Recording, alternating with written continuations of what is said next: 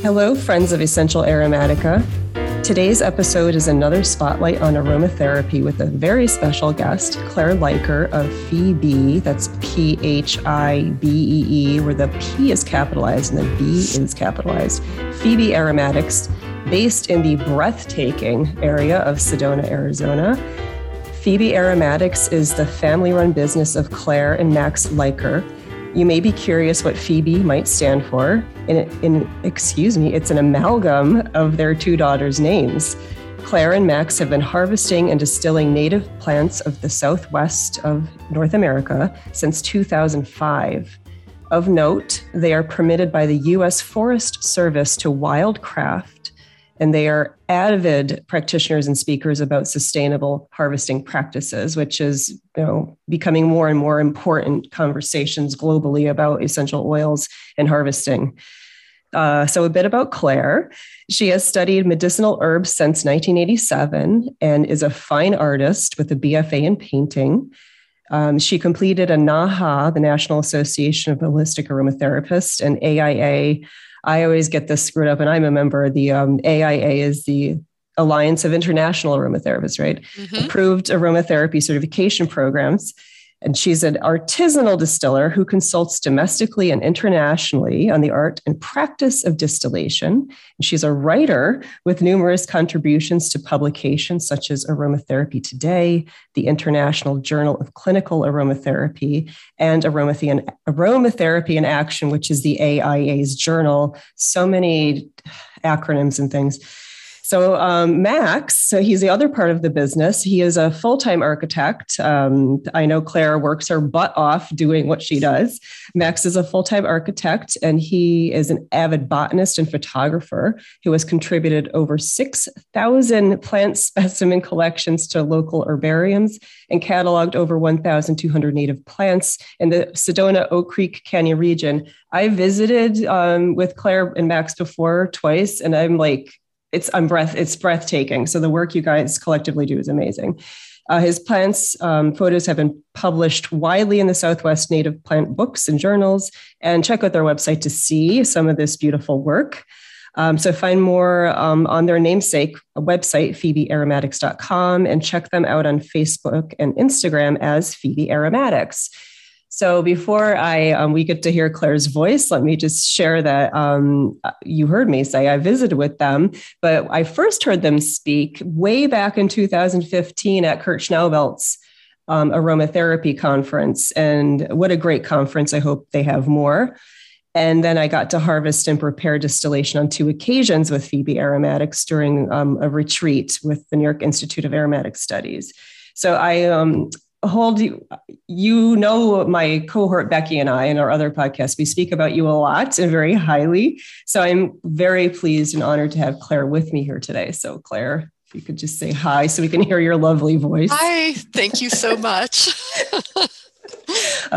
Thanks for being here and taking time. I know we've been chatting. I know you're busy, so this is precious time.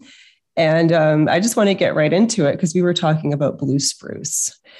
So the reason why I've been in touch with Claire, I've been wanting to ask her to be on my podcast, but I was too shy to ask. But I was looking to purchase some blue spruce from her. I ran out. I needed some for a project, and it was sold out when I went on their website. And I feel like blue spruce is a popular botanical. I know there's been things written about it, maybe on major brand websites, I'm saying in quotations. So when you're out, you're out. And I would like to hear more from you, Claire, on despite the fact you could harvest more and more blue spruce and other botanicals and distill it, I'd love you to share your thoughts on that practice. Okay, well, I would probably answer that question differently for every plant. And so with blue spruce, we have a permit from the Kaibab National Forest to collect on the Kaibab Plateau. And our permit lasts from September through November. So we have just 3 months per year. And The reason for that is there are two protected species in that area, the grosshawk and the kaibab squirrel. Oh. And both of these animals nest during the spring. And so a lot of times, well, especially the kaibab squirrels, they choose the large blue spruce trees to nest in. And so the Forest Service is not wanting those trees disturbed during their nesting period. So, I think if that was not an issue and we were allowed to go up there, we would probably go twice a year. It's about a 5-hour drive for us. And so it's usually quite a trip. It's half a day drive to get there. And in order to make it worth that drive, we usually spend several nights. And so, actually in that 3-month period that we're permitted, we will often go to maybe even 3 times. But I think that if we were allowed to go all year and there was no issue with us collecting more often, we'd probably, go in 2 different seasons. Okay. But there are other plants, say, for example, Polyomenta incana. The common name for that is rosemary mint. Okay. And this plant grows at the Vermilion Cliffs, which is actually on the way to the Kaibab Plateau for us. And that plant is, it's a more rare plant. And so with that one, we're frequently out because we don't want to do anything that would harm the population. So we wait until there's a really good year, and then we'll do just a tiny bit of collecting. And so we may never have more than 20 mils or an ounce of that oil per year, or even per 3 years. Wow. It really depends on how much rain the environment has gotten there, how good the plants look. If they don't look good, we're not going to touch them.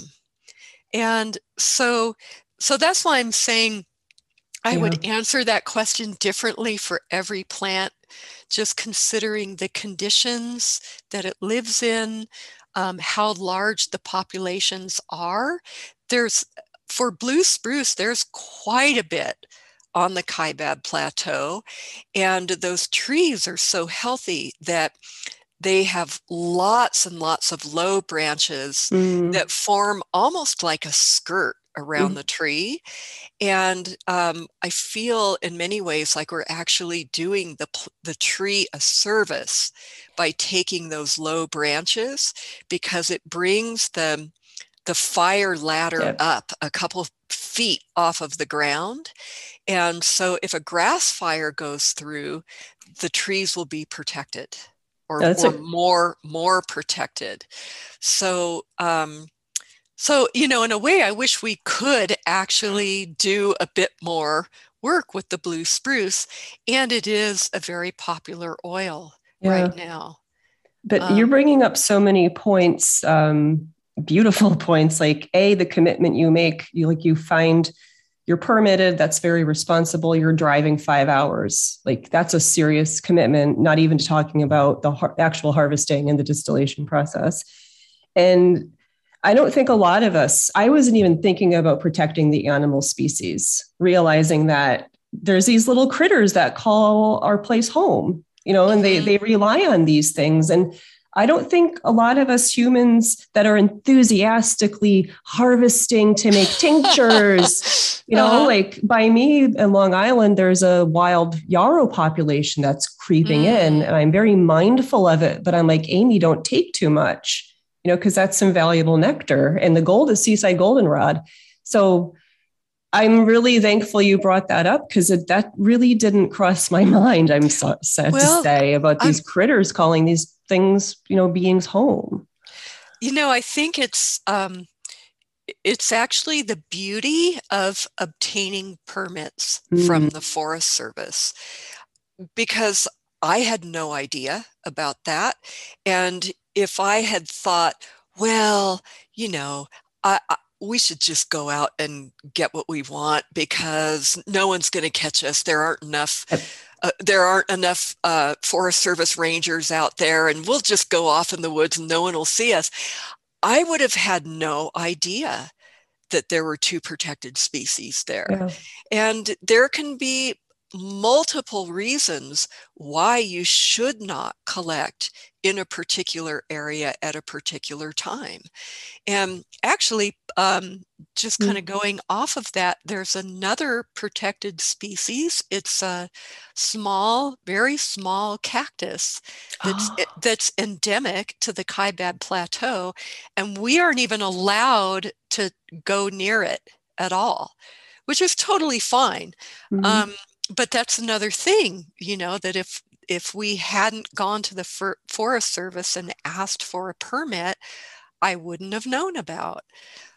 So it is really, I think, for anyone who's considering wildcrafting as something that they want to do, maybe for something beyond just their personal use, I think it really is a very good thing to ask for permits, and they're not terribly expensive either.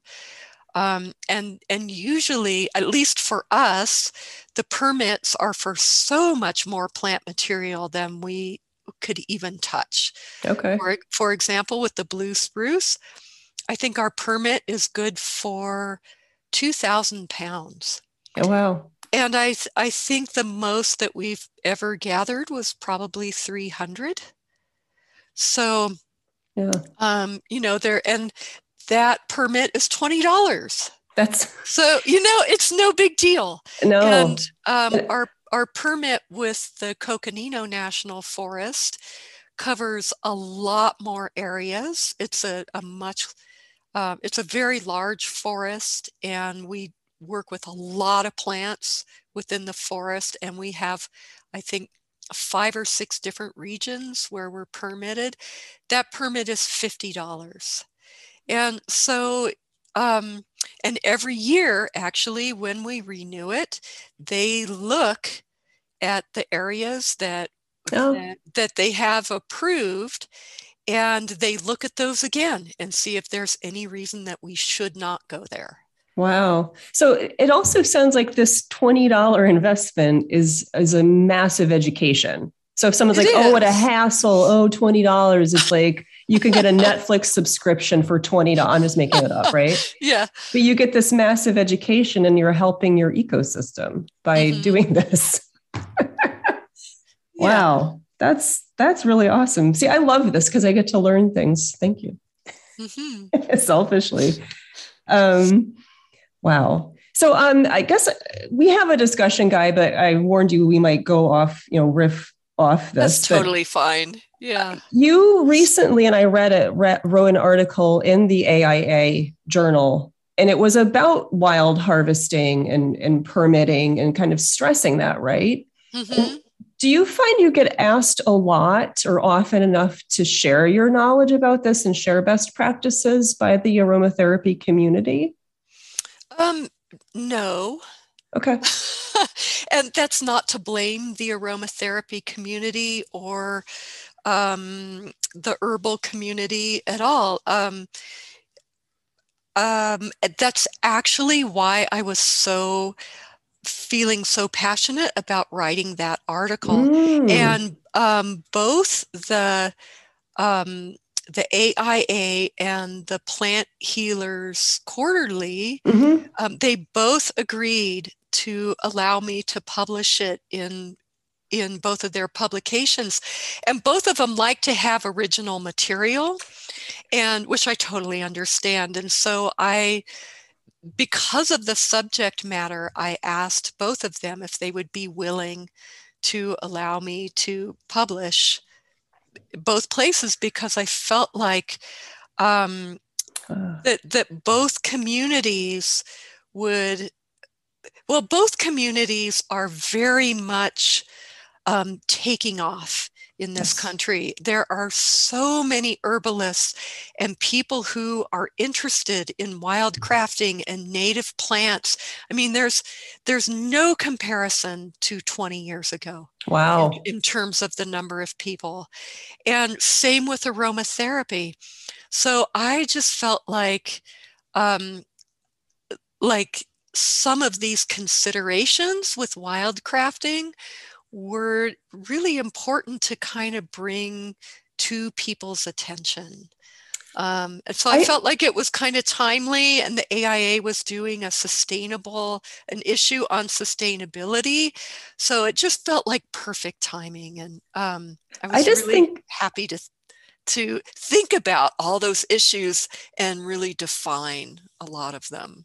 So I guess I'm biased because I think of you. I had the pleasure of meeting you in person and seeing you speak at that conference. So like, to me, like it's something I'm aware of and I know you're aware of. So I do want to give a shout out. I do subscribe to the Plant Healers Quarterly, and I recently stopped the subscription because I was looking at my business expenses, but I do recommend it. But the timing's impeccable. So, wow. I just feel like you're Claire. You talk about this all the time, don't you? Yeah. I'm just realizing they have another publication that's a monthly publication that is free. I think they might have put it in that one, which is actually even better because there are even more subscribers. Yeah, I'll have to check that out. So for our listeners, the Plant Healers Quarterly and Monthly, something to look into. So, wow. God. See, I have biases, so it's good to ask these questions. Like Claire just goes around public speaking about sustainability. So I have the next question, I think is a little redundant with the first one, but maybe it isn't. So I'm just going to read it and we'll see where we go.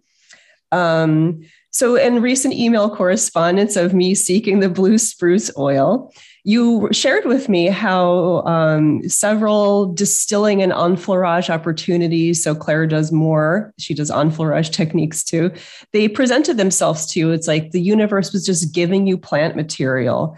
So this brought up to mind that regardless of our schedules, sometimes the plants are there. They're like, hey guys, we're ready. Like, you're going to work with me or not, because the time is fleeting. So I have written here, we humans plan so much, but sometimes the plants just don't let us plan. And I would love, given you've been working with plants, studying plants for, since what was that, since the 80s? I forget what, and then distilling since 2005. I would just love your feelings and your observations from studying, harvesting, distilling, and running a business about how you approach this seasonality, like the permit you have for 3 months. Like, how does this inform your rhythm, or how does it of your life? Yes. Well, definitely a rhythm has developed over the years because, lucky for us, the plants are at their peak time for distilling at different times of the year. So, for example, conifers produce the most essential oil and the most bright and beautiful and sweet essential oil midwinter. So we generally start with conifers late fall, and then we go through mid-spring in general. And so sometimes how and why we distill a plant is dependent on nature, and other times it's dependent on when something comes available. So, for example, maybe one of Max's clients his architectural clients is breaking ground on a new home in July, and 3 pinions and 2 junipers are going to be taken out. We're going to go in there for sure, and we're going to collect that plant material, and we're going to utilize it so it doesn't go to waste. But it's not necessarily the ideal time to work with it because it's hot. And during that time, maybe monsoons have started, and once monsoons start, the yield of essential oil will go down. When it's really hot, the yield of essential oil will go down. So normally we would work with these plants in the winter so that we're maximizing both our time, we're maximizing the yield from the plant material so there's less wastage. Yeah. So yeah, there are many different aspects, I think, that inform when we collect things. But it is nice that not every plant is ready at the same time. And so usually at about the time that the yield is tapering off with the conifers, then some of the early spring plants will be becoming ready.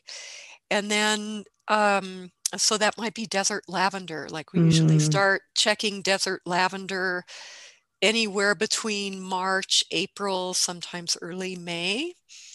And then we have a fair amount of like European herbs in our garden.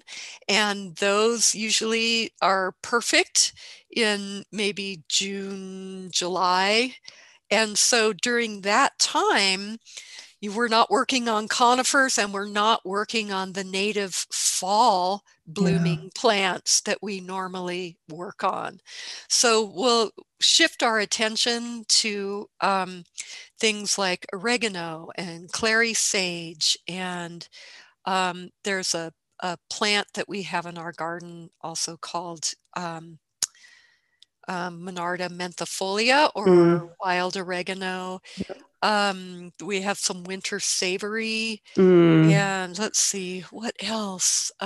Also, we have some friends in the Verde Valley who have a lavender and lavandine farm. And so come this June, we're probably going to be doing maybe 6 or 7 large distillations for them. Wow. And yeah, so, a lot of the European stuff we'll be working on then. You just reminded me, like a saying came to mind that like everyone has their chance to shine, or like all the plants do. And like we can just notice that. And I'm just thinking last year I had a friend who owns an organic farm, a small herb farm. She's like, Amy, I have nettles growing. Do you want some? I'm like, guess what I'm distilling this weekend? It's just like, that was the time at its peak. And it's just like, okay, drop everything. I won't be doing that today. I'll be prepping nettles. Yes. Yeah. And I just have to say, I remember your clary sage in your gardens, and it's just gorgeous. Like the climate's, it's Thank you. Unique. And yeah, those heady like oregano and winter savory, they really get to shine in your climate, right? They do. And actually, it's surprising how well those herbs do here. I would never have believed that they would thrive in this environment. I mean, Sedona receives about 17. We average about 17 inches of rain per year. And between the winter storms and the monsoon rains, which is the period that we're in right now, it gets extremely dry. And luckily right now we're not having the high heat yet, but another month or so, we're going to be dying here.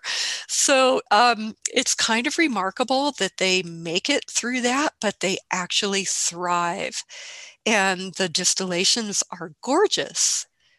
Yeah, I just, really love working with those plants. Do you feel like, and I'm saying this, I'm leading you in this because I'm learning something all the time, but do you feel like you're always being taught something through your time? Like always. Is there anything you like that comes to mind in the past year, maybe about plants or distillation or any kind of method? If you don't worry if it's not on the top of your head. Well, I would say one of the most profound experiences that I've had in terms of learning about a plant would be with Arizona juniper. Mm. And the reason that it was so profound for me is it's one of the 7 native junipers of Arizona. Mm-hmm. And I would say, even though I try not to judge aromas and plants as being a favorite or a least favorite, I would say that the aroma of the oil initially wasn't one that I warmed up to very quickly. Let's put it that way. But I always had a feeling of reverence for the plant because it's one of the 2 native junipers that grows in Arizona. We're kind of at the higher end of its elevation Mm-hmm. range. And it just, it felt special to me because it was one of the 7 in Arizona. And but to be honest, the first time my older daughter smelled it, I think she was about 10 years old, she goes, "Ew, Mom, it smells like a swimming pool." And I couldn't disagree with her. And I would find when we did workshops that I felt a little like when it came time to talk about this plant, I was very aware of the fact that I didn't feel very connected to it Mm. because I didn't, quote, like the essential oil very much. And but I still distilled it for years and years and years, kind of feeling this way. And then my dog was diagnosed with cancer, Mm. and we kept her in really good shape for a long time. She was in no pain, and the veterinary doctor thought maybe she had 6 months. We had 2 great years with her, Mm. and then suddenly we realized that it really had gotten to a point where we had to make the call for her because she was only going to suffer Yeah. from that point on.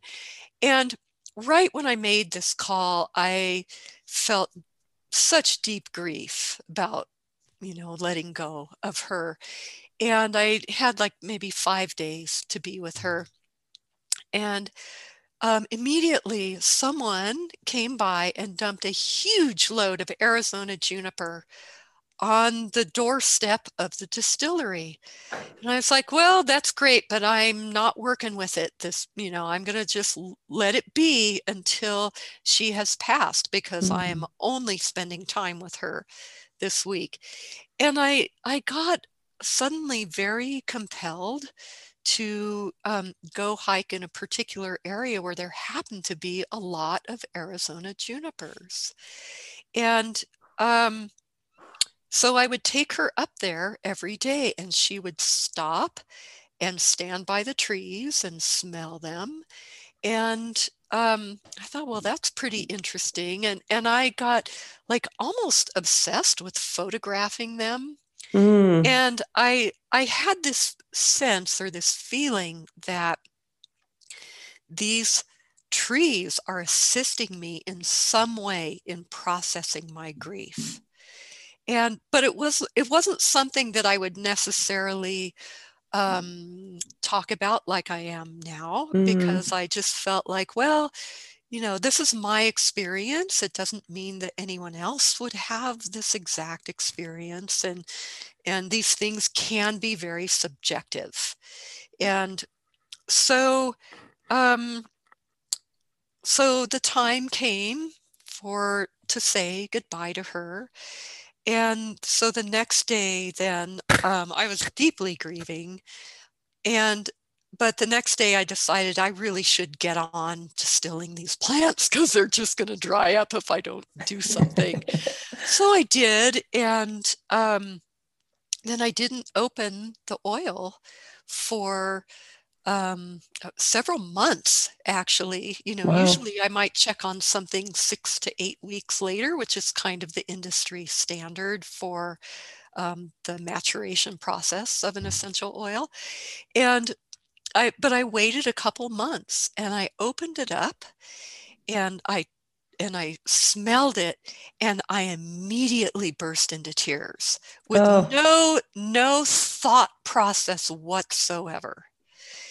And it helped like pull grief out of my system. And that night I had a beautiful dream with my dog. I'm going to try to not cry right now. But in the dream, I was aware that I was seeing her, and I was like, oh my God, Luna, and I hugged her and I pulled on her ears. I massaged her ears the way she loved. Yeah. And then I realized, oh, you've passed. And usually when I have a dream about someone and I realize in the dream that they have passed, then usually the dream is done instantly and I wake up or they're gone. And I had the realization, and I didn't wake up and she didn't leave. And I had this really long, beautiful experience with her.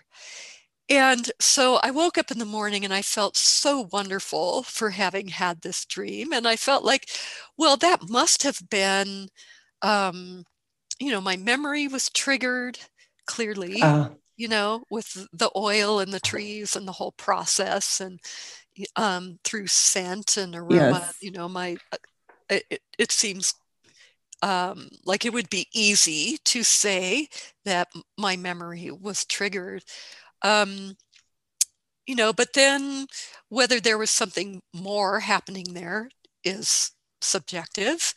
But it really compelled me to look deeper into some of the maybe the like the psycho emotional uses of juniper.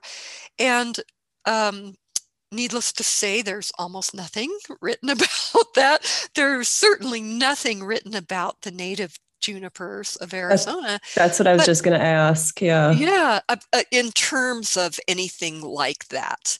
But I did find in a book of European wand lore that juniper was used to connect with the spirit world. And so I thought that was absolutely wonderful. And because I felt like that is how my connection with the plant, how that served me. And I could go on quite a bit longer with that story, but I think that's enough, for discussing about how you can continue to learn about a plant and from a plant. Yeah. And I went on to have really beautiful experiences with Arizona juniper, and to the point where, like, we were just out the other day and Max said, I have an apprentice right now, and we were collecting some Arizona juniper, and Max said to her, "This is Claire's totem tree." And so it went from being the plant that I felt least connected to of all of the native plants that we've worked with, to the one that I actually feel the most connected to now, and the one that gives me the most strength, and the one that I actually call on when I feel the need for extra support and extra strength.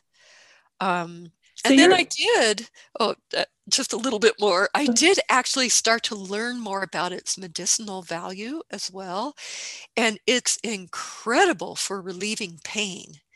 And so I look at it as relieving all levels of pain, like physical, psychological, emotional, even spiritual. And also, just in spending more time with this tree, I realized how dramatically understudied the tree is. And I have found specimens of this tree that are not unlike bristlecone pines, where they're thousands of years old. They're absolutely massive, but maybe 95% of the tree appears to be dead, but Yeah. there's one tiny little puff of foliage that's still living. And I just think, I've kind of gone back and forth about how much attention should I draw to this? It's like, Mm, I feel like it really is a valuable tree to know about, and maybe it would actually achieve some kind of protected status.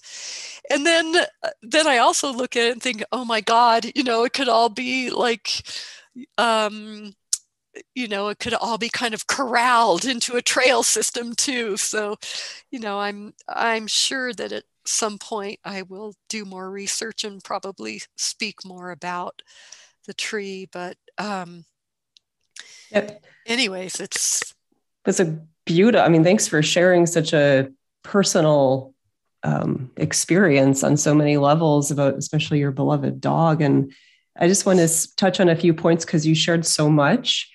I think that one important thing you brought up that I'm passionate about is that many people just smell an oil and say, I don't like that. I don't want to work with it. mm-hmm. And you acknowledge, you're like, oh, interesting, but you kind of stuck with it over time. And one thing I find it really hard to work with people in like general public workshops is people just do that. I don't like it. And they put it away. I'm often like, give it a chance. This has messages for you. Mm-hmm. And you brought up, there's a specific message of grief about this plant and how it can help us. And we humans have to often go beyond like liking and disliking a scent, mm-hmm. and realizing these beings have these messages. And I wrote down here, give it a chance. And then you expressed it takes time, and it takes a hell of a lot of time for us to get these messages, right? Like mm-hmm. this journey that you described me, not just with that instance with the end of life with your dog, but it's going on, right? You're still mm-hmm. learning. like, mm-hmm. And I just think this is important to share with the community and have these conversations. Like just taking one little class and reading a monograph isn't I'm going to swear, tell you shit about, right? Like about a plant. We need to spend more time and be humble about it, realizing like, I'm raising my hand. I'm a student forever, like. Yeah. And I think that, that all of us go through that, because I know when I first started smelling essential oils that I had those same kinds of reactions, that it would just kind of hit me very quickly. I like it. I don't like it. And through working with them for longer periods of time, then I actually spent more time even smelling it. So instead of having just this immediate knee-jerk reaction after maybe a nanosecond whiff of something, I go, okay, let's give this actually a couple breaths and fully inhale the aroma of the oil and do this several times slowly. I would find that my whole experience of the aroma changed. Like there were different levels of experiencing that aroma, and I would feel it in different parts of not only my nose, but my entire body. Yes. And oftentimes I would feel an activation in a place in my body, which is exactly what that medicine works on. Yes. So I think we all go through that, and it's just a practice, and it takes time, and it may also be cultural as well. Yes. Whereas I think that maybe in a place like France or another place, India, for example, where there are these really, really old traditions of working with aromatic medicine, that people probably, maybe just spend more time smelling. It's part of the cultural context. Yes. Yeah. And working with plants on several levels. Like I was speaking with someone about oud or agar wood. And he was like, we make beads out of them for meditation. We make tea out of the wood. And you can use that one piece of wood for several occurrences. Yes. And it's like, Oh, that's important to know because some of us just think about it in terms of perfumery. Yes. Yeah. So having a real multivalent, varied relationship with the botanicals is Mm-hmm. important. Yes, and Yeah. I think we learn so much about the plants when we use them with Mm-hmm. different approaches. Yes. Yeah. So different approaches, like maybe I'm going to kick it off like by salves or smelling or, Hmm. Yeah, like you were saying, using them herbally, yeah. using them as a perfume, Mm. distilling them, making incense, Mm. Yeah. having all these multiple ways of interacting with the plant and having that affect your senses, all of your engaging more of your senses. Yeah. Yeah. Yeah. Totally. And I'm going to move on because this, you kind of mentioned, because you mentioned other countries. I was like, oh, I want to highlight how you have traveled. And I'm calling you a master distiller, and you might disagree, but I am okay. No. So, you've I'll tried. go for artisan distiller. Yes, these are my words. Okay, so, but you've traveled, and it's on your website, to Iceland, Jamaica, and Haiti, and you do have some of the oils that you've distilled with people or for them. I'm not sure, but what brought you? This is a broad question, but what brought you to international distilling and international consulting? I think selfishly, I think that's so exciting. It's been absolutely wonderful. And I have to say, I didn't pursue it. I think that maybe how it came about was initially being supported by others. So, for example, being invited by Kurt Schnabel and Monica Haas to speak at their international scientific aromatherapy conference, Mm. and I very much appreciated that invitation, and we met so many fantastic people, and that was of course an international event. And then a year later I was sponsored to speak at Botanica, Ah. and so it was um, Andrea Bouget Mhm. and oh gosh, I'm so embarrassed. I'm not Oh, remembering her name, but the wonderful woman, I'm remembering her last name, who puts on the whole Botanica event. Um, I should know her it's, name I too. know, Sorry. Rhiannon. Oh my Ah, God. Yeah, that's embarrassing. no, Um, don't. so, being supported by them, I think those were two definitely international stages. So I was very honored and grateful for being given those opportunities. And then, I think also just having a website Yeah. made all the difference in the world for us. And then, so those other opportunities just came to me.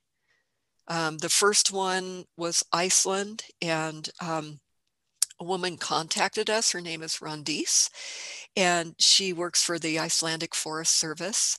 And Wow. she wanted to learn essential oil distillation, and she contacted a couple people around the world, and I was the first person to email her back, and I just was super interested in who she was and what she was doing. And so, we just struck up a nice conversation. And then she wound up coming, she actually got a grant from the Icelandic government to Wow. come and study with us for about a week and a half.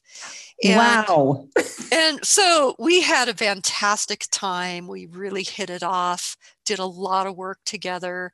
And then she went back to Iceland, and her nephew helped her build um, a, an essential oil distillation system.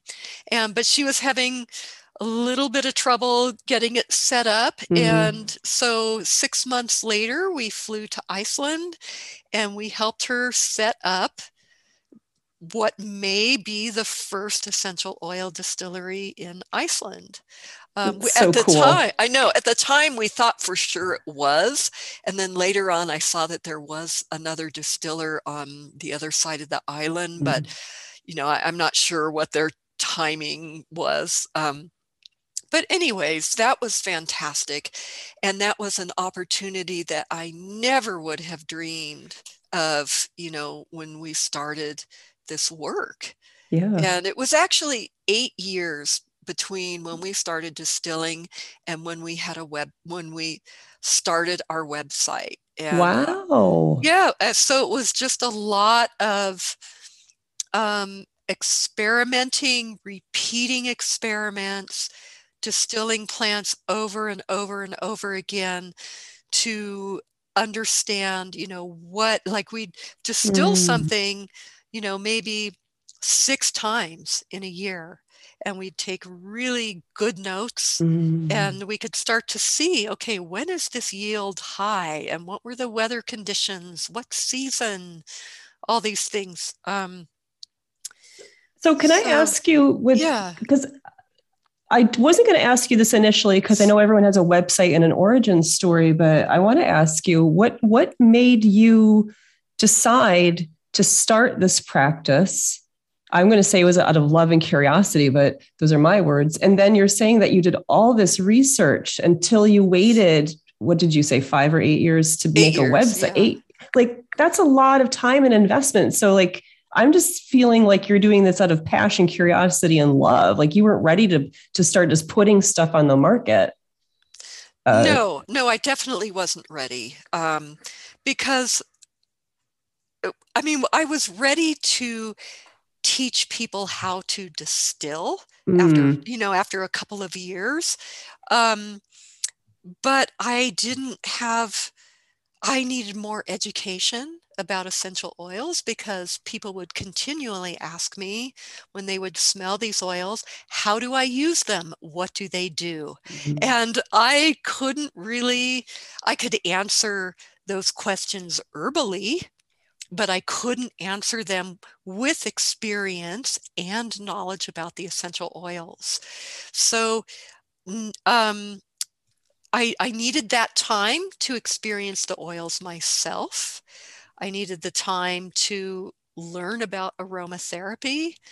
And then I felt like I could start a website with being able to make at least some statements about the mm. oils and their uses, and um, whether they were anti-inflammatory or whether they were digestives or all kinds of things like that. So I just definitely the early years, it was 100% passion that was Yeah. fueling it. It wasn't, it was many years before I felt like we even had enough volume that I could consider opening up a website. Thanks you Um, for sharing that because I think it's encouraging.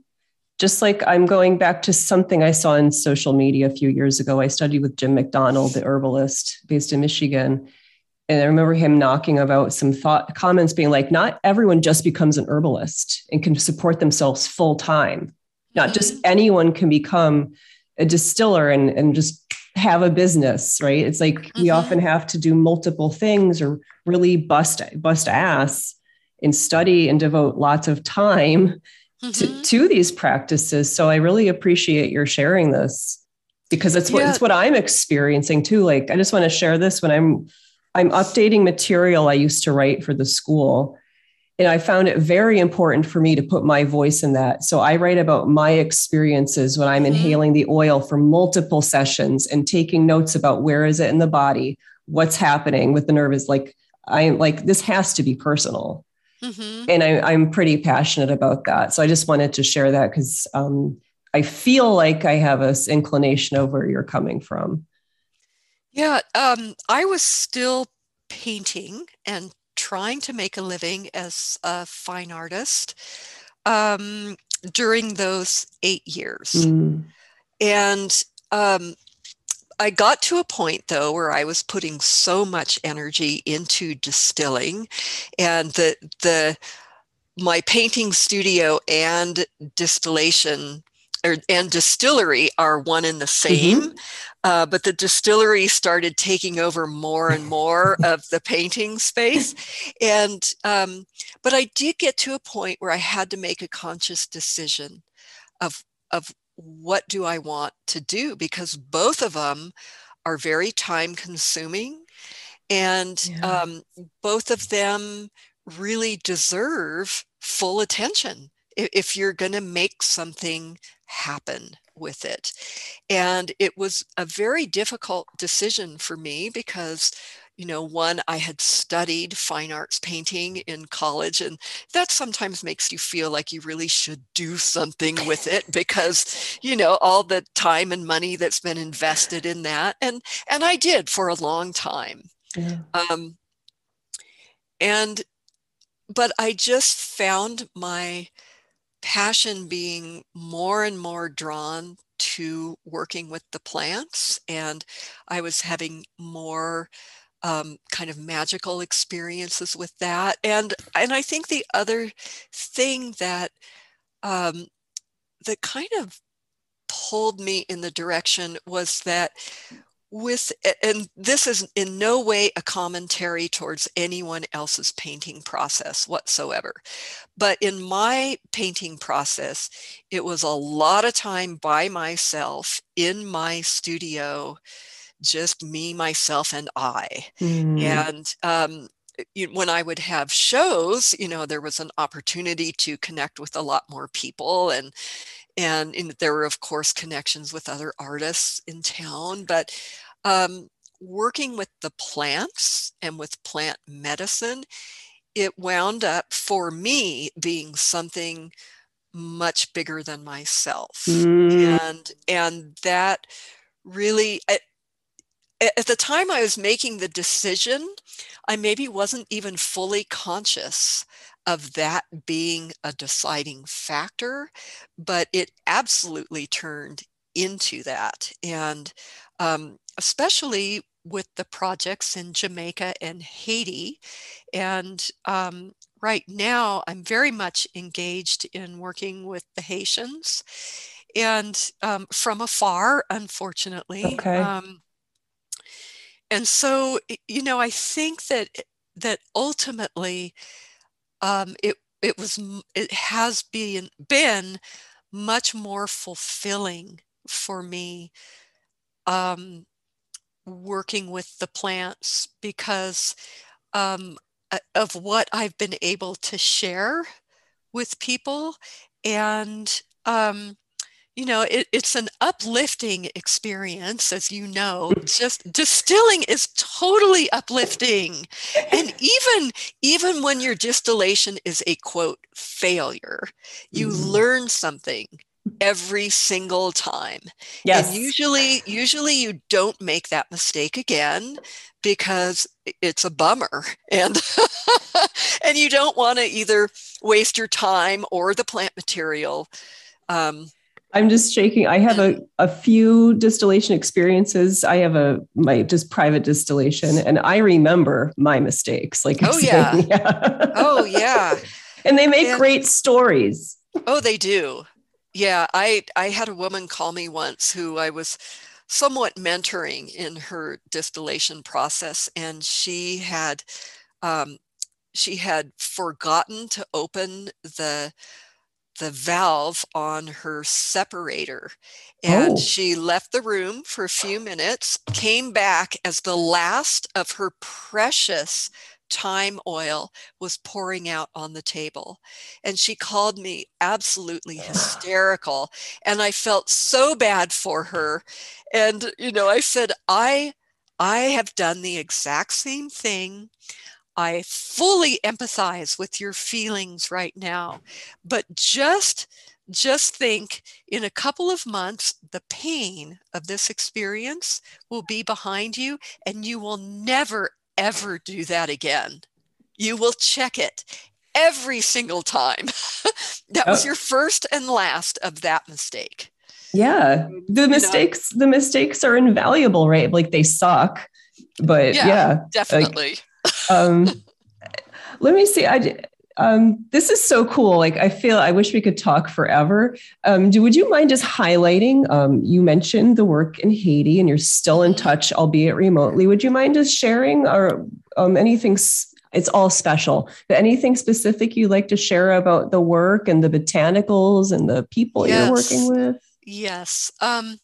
So I went there in 2018, Mm. and initially I began consulting with them, and because um, it was actually a group called Prosperity Catalyst that contacted me because they support a network of about 1,300 small farmers and beekeepers in Mm. Haiti, and they do all kinds of trainings in beekeeping, and they focus on women in providing women with economic opportunity and with skills, and um, so that they can sell their beeswax, they can sell their honey, and Wow. then there's a group in Port-au-Prince, and their name is Fawn Limier, which means illuminated women. Mm. And they buy the beeswax and they make candles. And so they were looking to scent their candles with essential oils. Ah. And they were also hoping that um, that the farmers could plant herbs that would be food for the bees, and then then also they could be harvested and distilled. Nice. So this was kind of the whole picture that we were looking at. So I wound up Prosperity Catalyst purchased a distillation system called the Explorer from Alchemia Solutions in Canada, and from Benoit Roger. And he was absolutely fantastic to work with, totally supportive in the process. Hmm. So he shipped it to me. He express shipped it to me, and I received that distillation 3 days before going to Haiti. So I had to familiarize myself and then pack the whole thing up and hand carry it there. Ah. And which was definitely an adventure. Um, so when we got there, we got it all set up and we took it out into the countryside, and we did workshops, we did trainings Ah. in distilling, and we talked a lot about the plants that they could plant. And and so I think we trained 130 people in those trainings. And one of the places that we went was the epicenter of the 2010 earthquake. Hmm. And but those 130 people that we trained were actually, most of them were representatives of other organizations, Okay. other beekeeping and small farm organizations. So there were a lot of people listening to Hmm. this. And so things seemed kind of quiet for a while. Uh, there tend to be a fair amount of obstacles to starting processes like this in Haiti, and often it can be things like infrastructure Mm-hmm. or getting the right containers for your essential oils or your products. And um, so, the front was very quiet for a while, and I kind of thought, oh, well, maybe it didn't really go anywhere. But it turns out that it really did. And so many people planted, one of the plants that people planted a lot of was lemongrass. Ah. They call it citronelle. They have very beautiful names for their plants. And um, Citronelle, or lemongrass, is a plant that bees find very attractive. And so all these people planted it, and there was such a huge call for distillation over the last year now that the Prosperity Catalyst office in Port-au-Prince, they had to just take the distiller out into the countryside, redo the trainings, and just let the people go for it. So, Wow. I mean, this made me super happy that Wow. something was actually happening there. And so Fond Limier and Prosperity Catalyst now have close to a half a gallon of lemongrass oil. They Wow. have oil of a plant that they call Shadec, which is, we know that as pomelo, which is it Oh, looks like a gigantic green yes. grapefruit, and it's actually one of the 3 heirloom citrus plants that all other citrus are hybridized from. That's exciting. So yeah, so there's a lot of that there. There's quite a bit of bitter orange, Mm. which is left over from some failed attempts of the French to start a neroli, like a neroli Plantation? process or Oh, plantations there. So wow. it's growing wild in many Wow. places in the island now. So they've distilled basil, which had kind of a low yield there. But anyways, they've worked with quite a few different species, and they have all this oil. And I was scheduled to go back in 2019, no, 2020. Yeah. And it was in January. I was going to go and we were going to do product making with all these oils. And then no, actually, they started having a lot of civil unrest there. And so we decided, okay, let's meet in the Dominican Republic. We'll all just meet there and we'll do product making. And then a month later, the pandemic hit the fan, so we had to cancel that. Yeah. But in the meantime, Prosperity Catalyst has a client in the US that has a hotel, and they want to offer like a gift sample box Mm. of products made completely by the Haitians. And so um, it's been a bit of a process to, like, I've had to think of, okay, well, what base materials do they have there that could go into making products? Yeah. Here there's a ton of things. When you get into clean beauty, there's like millions of different options, and most of those options don't exist there, but Yeah. they have really wonderful coconut oil, and they have cacao. There's a, Hmm. a small cacao industry there, and there's a moringa industry. So we've looked at making all these different products just with the basics, but Yeah. with the highest quality basics, like super small batch coconut oil. Yeah. And moringa And is really, really becoming super worldwide popular, I oh, believe. absolutely. So And what a so neat, yeah. yeah, and they've got nurseries for moringa sprouts, and they're planting moringa trees all over the place. So there's a lot of hope with all Hmm. of these different processes. And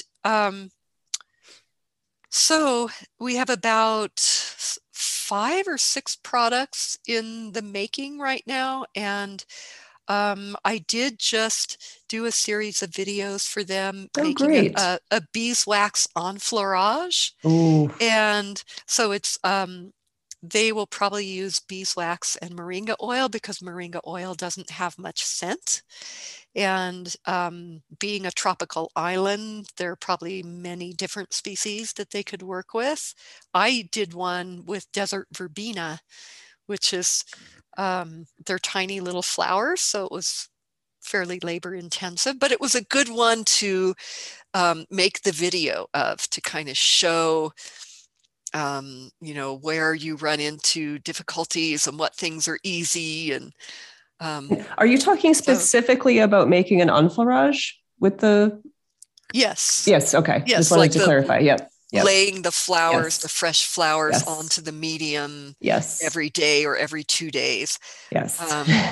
Yeah. It's labor intensive. Yeah. Yes. So we've done that, and we're going to make a body butter together, and like an aromatherapy spray with their hydrosols and a little bit of essential oil. Gorgeous. We're doing a lip balm, and one of the goals also was to use as much of their beeswax as possible. And we're making a solid perfume with beeswax. And let's see, what else? I think there's 1 or 2 other products. They're kind of escaping me at the moment, but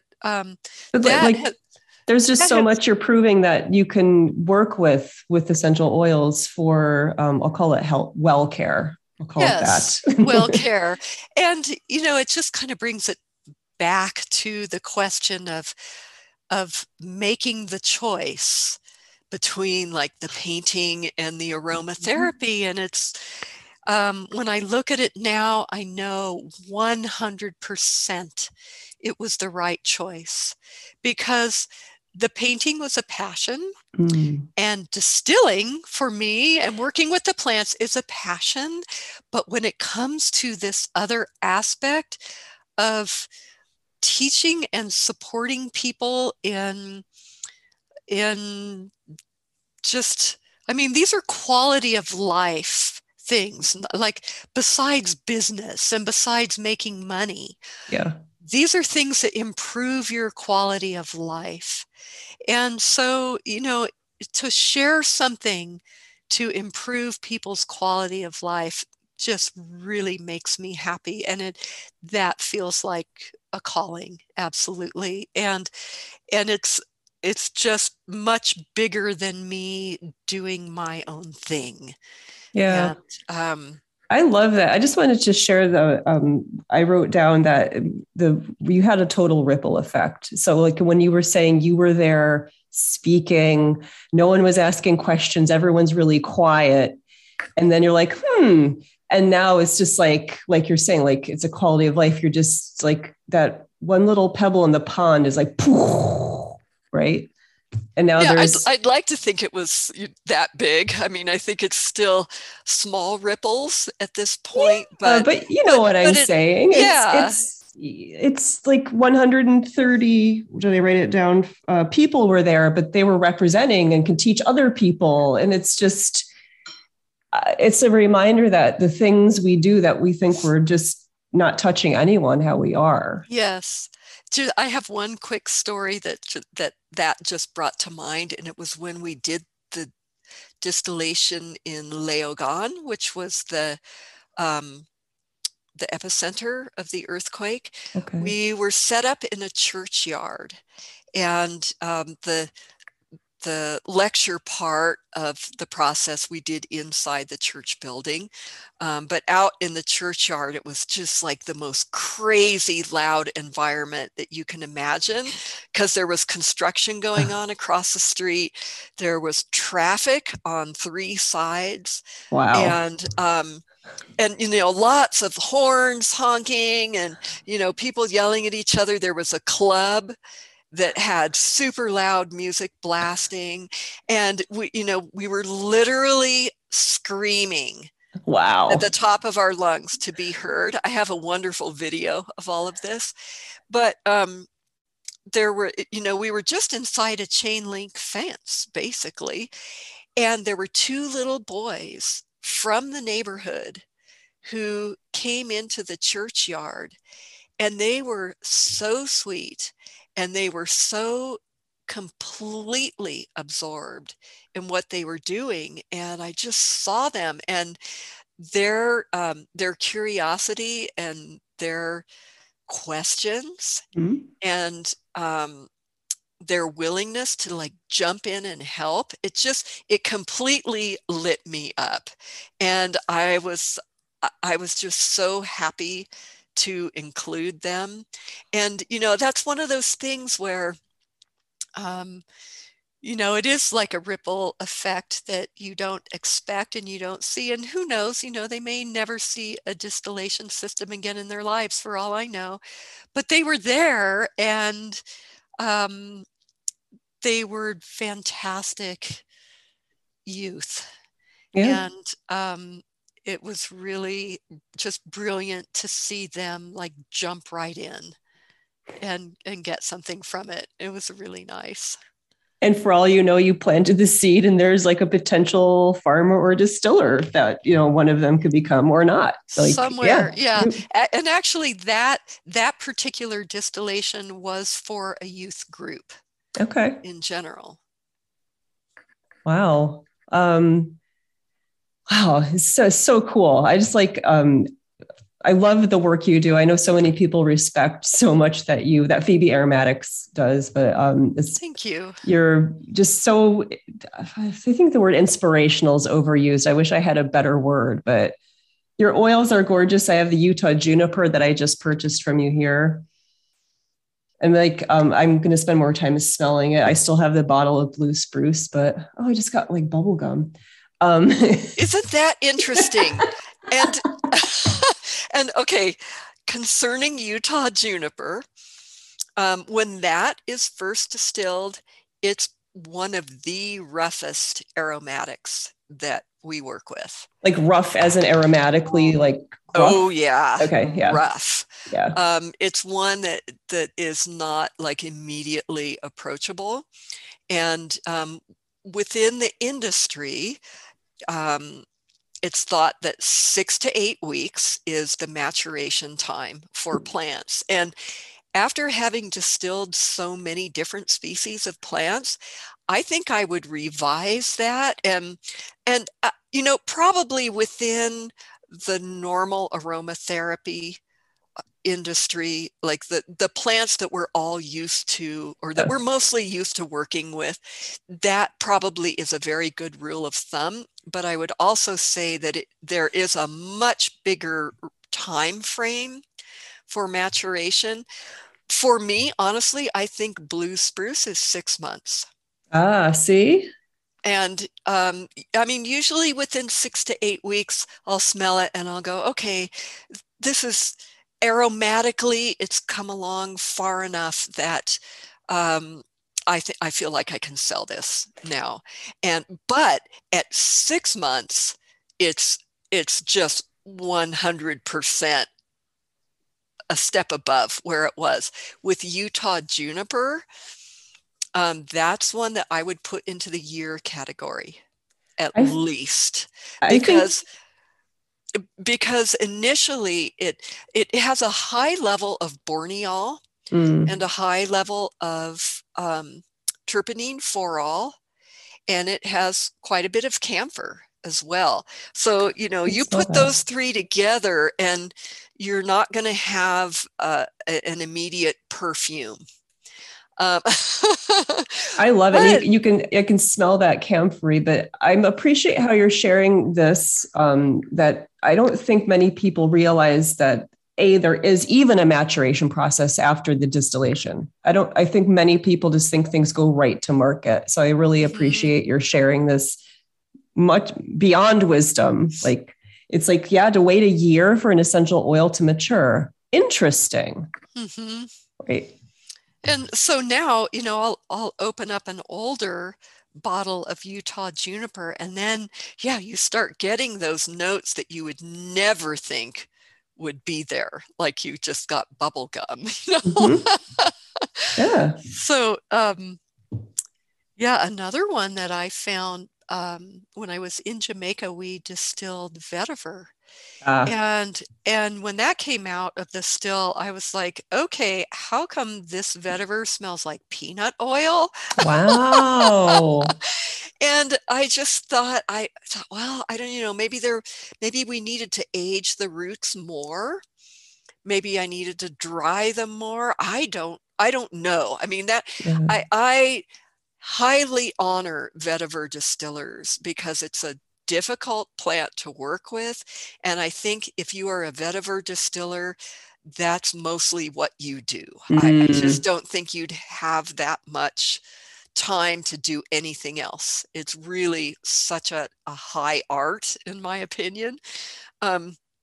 So, we spent like days and days processing this material and then letting it dry. And we finally distilled it and it smelled like peanut oil. And I was completely bummed because it was like one of my distillation fantasies was to work with vetiver.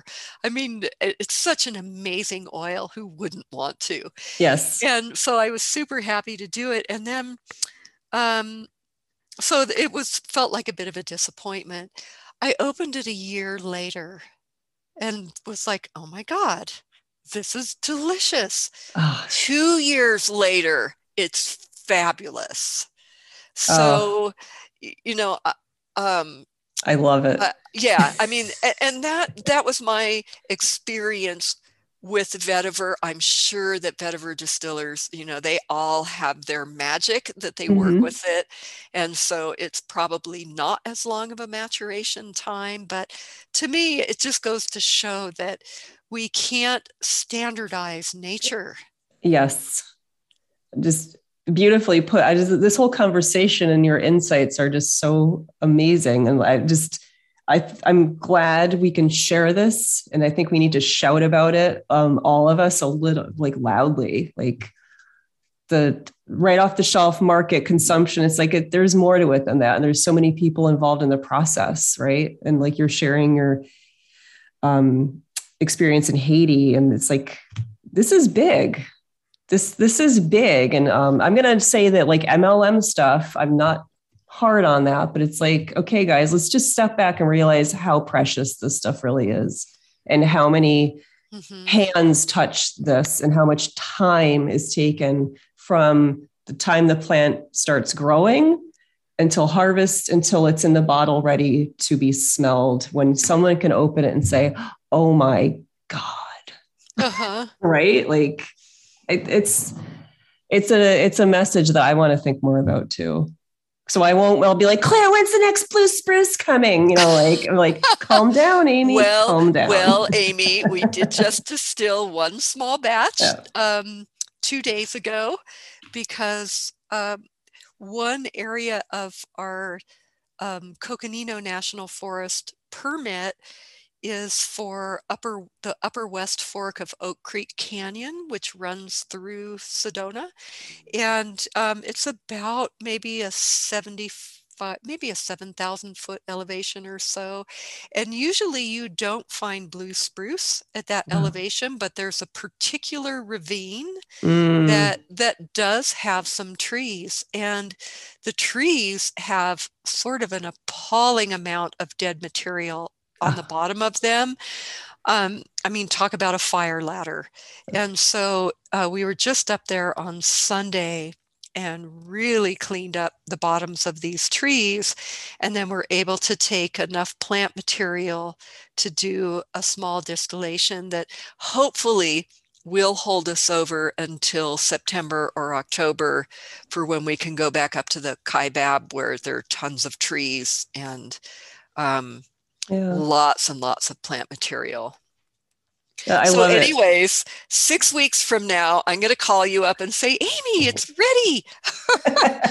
And then I'll know I should maybe wait a few more weeks before I go all crazy. Yep. But I love it. I think this brings us full circle to being like how in the beginning we talked about how it's like the time arose and suddenly this blue spruce was kind of ready and you went and helped clean it up a bit. And we thought, mentioned again about the fire hazard and you're helping the trees when you're doing this responsibly. And I'm just I think this is kind of time to maybe wrap up a bit. Okay. Because I wasn't looking at the time. I'm like, wow. I think we covered all like the questions I had and I kind of knew we would without going like check. But Before we just part ways, and I profusely thank you, is there anything you want to share as parting words of even more wisdom for maybe anyone that's looking to be, we already touched upon sustainable harvesting and looking at permits, but any words of wisdom for someone looking to become a distiller, even as a hobbyist, and maybe do their own harvesting? Any other parting thoughts on that or words to share? I guess one thing I would say is take lots of notes. Write down every detail you can possibly think of.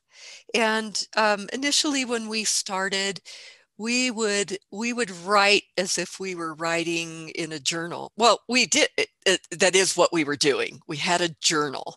Okay. And the first plant I believe that we distilled was Cleveland Sage. And we wrote 3 pages of, of details. And, you know, some of it was probably not entirely necessary. But then it got to the point where after working with several plants, we had all these pages of notes, and then it became difficult to find what information you might need from it. And so we then made a distillation record page that would that stated what plant we were working with, when we collected it, who collected it, what season, what was the temperature or the environmental conditions, what was the color of the oil, how much oil was obtained, what the aroma was like, just all these things. And we kept doing those, and then you could keep those pages together, you know, every time we did a Utah juniper or an Arizona juniper. And then you can start to see some patterns. And so you learn very quickly that way. You learn what are your optimum times to work with a plant, the optimum conditions, because sometimes the timing might be right, but then the condition is bad, or vice versa. So you want to try to dial in the best time to save yourself energy and to save plant material. So, you know, that's one thing. I would say just do lots of experiments. Don't worry so much in the beginning about making the sales, and just spend the time enjoying. So I think that, you know, for someone who maybe thinks this could be a living for them, you know, if you get into it slowly with something else supporting you, that you can still have enough free time that you can work on all of this and develop it, and then see, you know, where, if your passion is continuing with it or not. And to, I would say, to give yourself the freedom to take time. And if that's possible in your life, and always think about the longevity of the population of the plants that you're working with. And so you have to think about, how does this plant reproduce? So what happens if I take all the flowers off of all these plants? If it reproduces by rhizomes, you know, then maybe you're safe in taking more flowers. I don't recommend ever taking all flowers of anything, because even if it does spread by rhizomes, you need something to be energizing those roots. So if you take the whole plant off, the roots are going to die. So, you know, so just taking the time to learn about each plant that you're working with, and those attention to details will ensure your care for the continuation of your population and the species. So, you know, and then it's like job security, hopefully, if the environment, allows for this. And we're keeping those squirrels happy as they're nesting away in their home. Right? Exactly. Yeah, that there's so much more going on than initially meets the eye. Yeah, it's just, gosh, I can't thank you enough. Just thank you for sharing so much of this valuable information. And I'm so excited to probably read more articles from you in the future. I have a feeling that's going to be happening. So hopefully a book. Oh, some point in the near future. I've been thinking about it a lot, and it feels like sort of like the wild crafting article was feeling important to me. Mm-hmm. This book is feeling that same level of importance. So yeah, I hope that soon I'll be getting started on that. I just have to ask, without maybe you giving your secrets away, will this be about native plants to the region and distillation and harvesting practices, or is it? I started to write a book about that, and then at a certain point I felt like I might almost be endangering, just because it was kind of at a time where things were really starting to explode with essential oils. Yeah. And so I just felt like this might not be the right thing to do. Actually, what I would like to focus on more is a lot of the magical experiences that I've had with nature. And this all comes through experience with distilling and experience just in nature, observing, experience with using the plants herbally. So it's going to, it would talk about all those things, but I think one thing that we're all really kind of craving is a deeper communication with nature. Yeah. And so I feel like I've been blessed to have had some, at least small amount of that, and I would like to communicate about distillation through that lens. Oh, that's beautiful. I'm like, I get that. Like, I totally get it. Maybe we can talk another time. Like, I'm having my micro experiences when I'm harvesting for my own personal use. And it's made my relationships much deeper with the plants. So it's pretty cool. Wow. So we'll be excited to see your book in a few years. Oh, hopefully. Give you a few years. So Claire, I can't thank you enough for spending time with me and sharing your wisdom with the listeners of Essential Aromatica. So I guess I'll bid you much thanks. And yeah, thank you so much for having me. And I've really enjoyed this, and I hope you'll come back to Sedona again. Oh, hands down, I'm going to be on the phone with Becky saying we need to visit you. So okay. Well, thank you so much. And thank you everyone for listening. And I look forward to more podcasts and more fun with more amazing guests such as Claire from Phoebe Aromatics. So thank you and goodbye, everyone. All right. Thank you. Bye.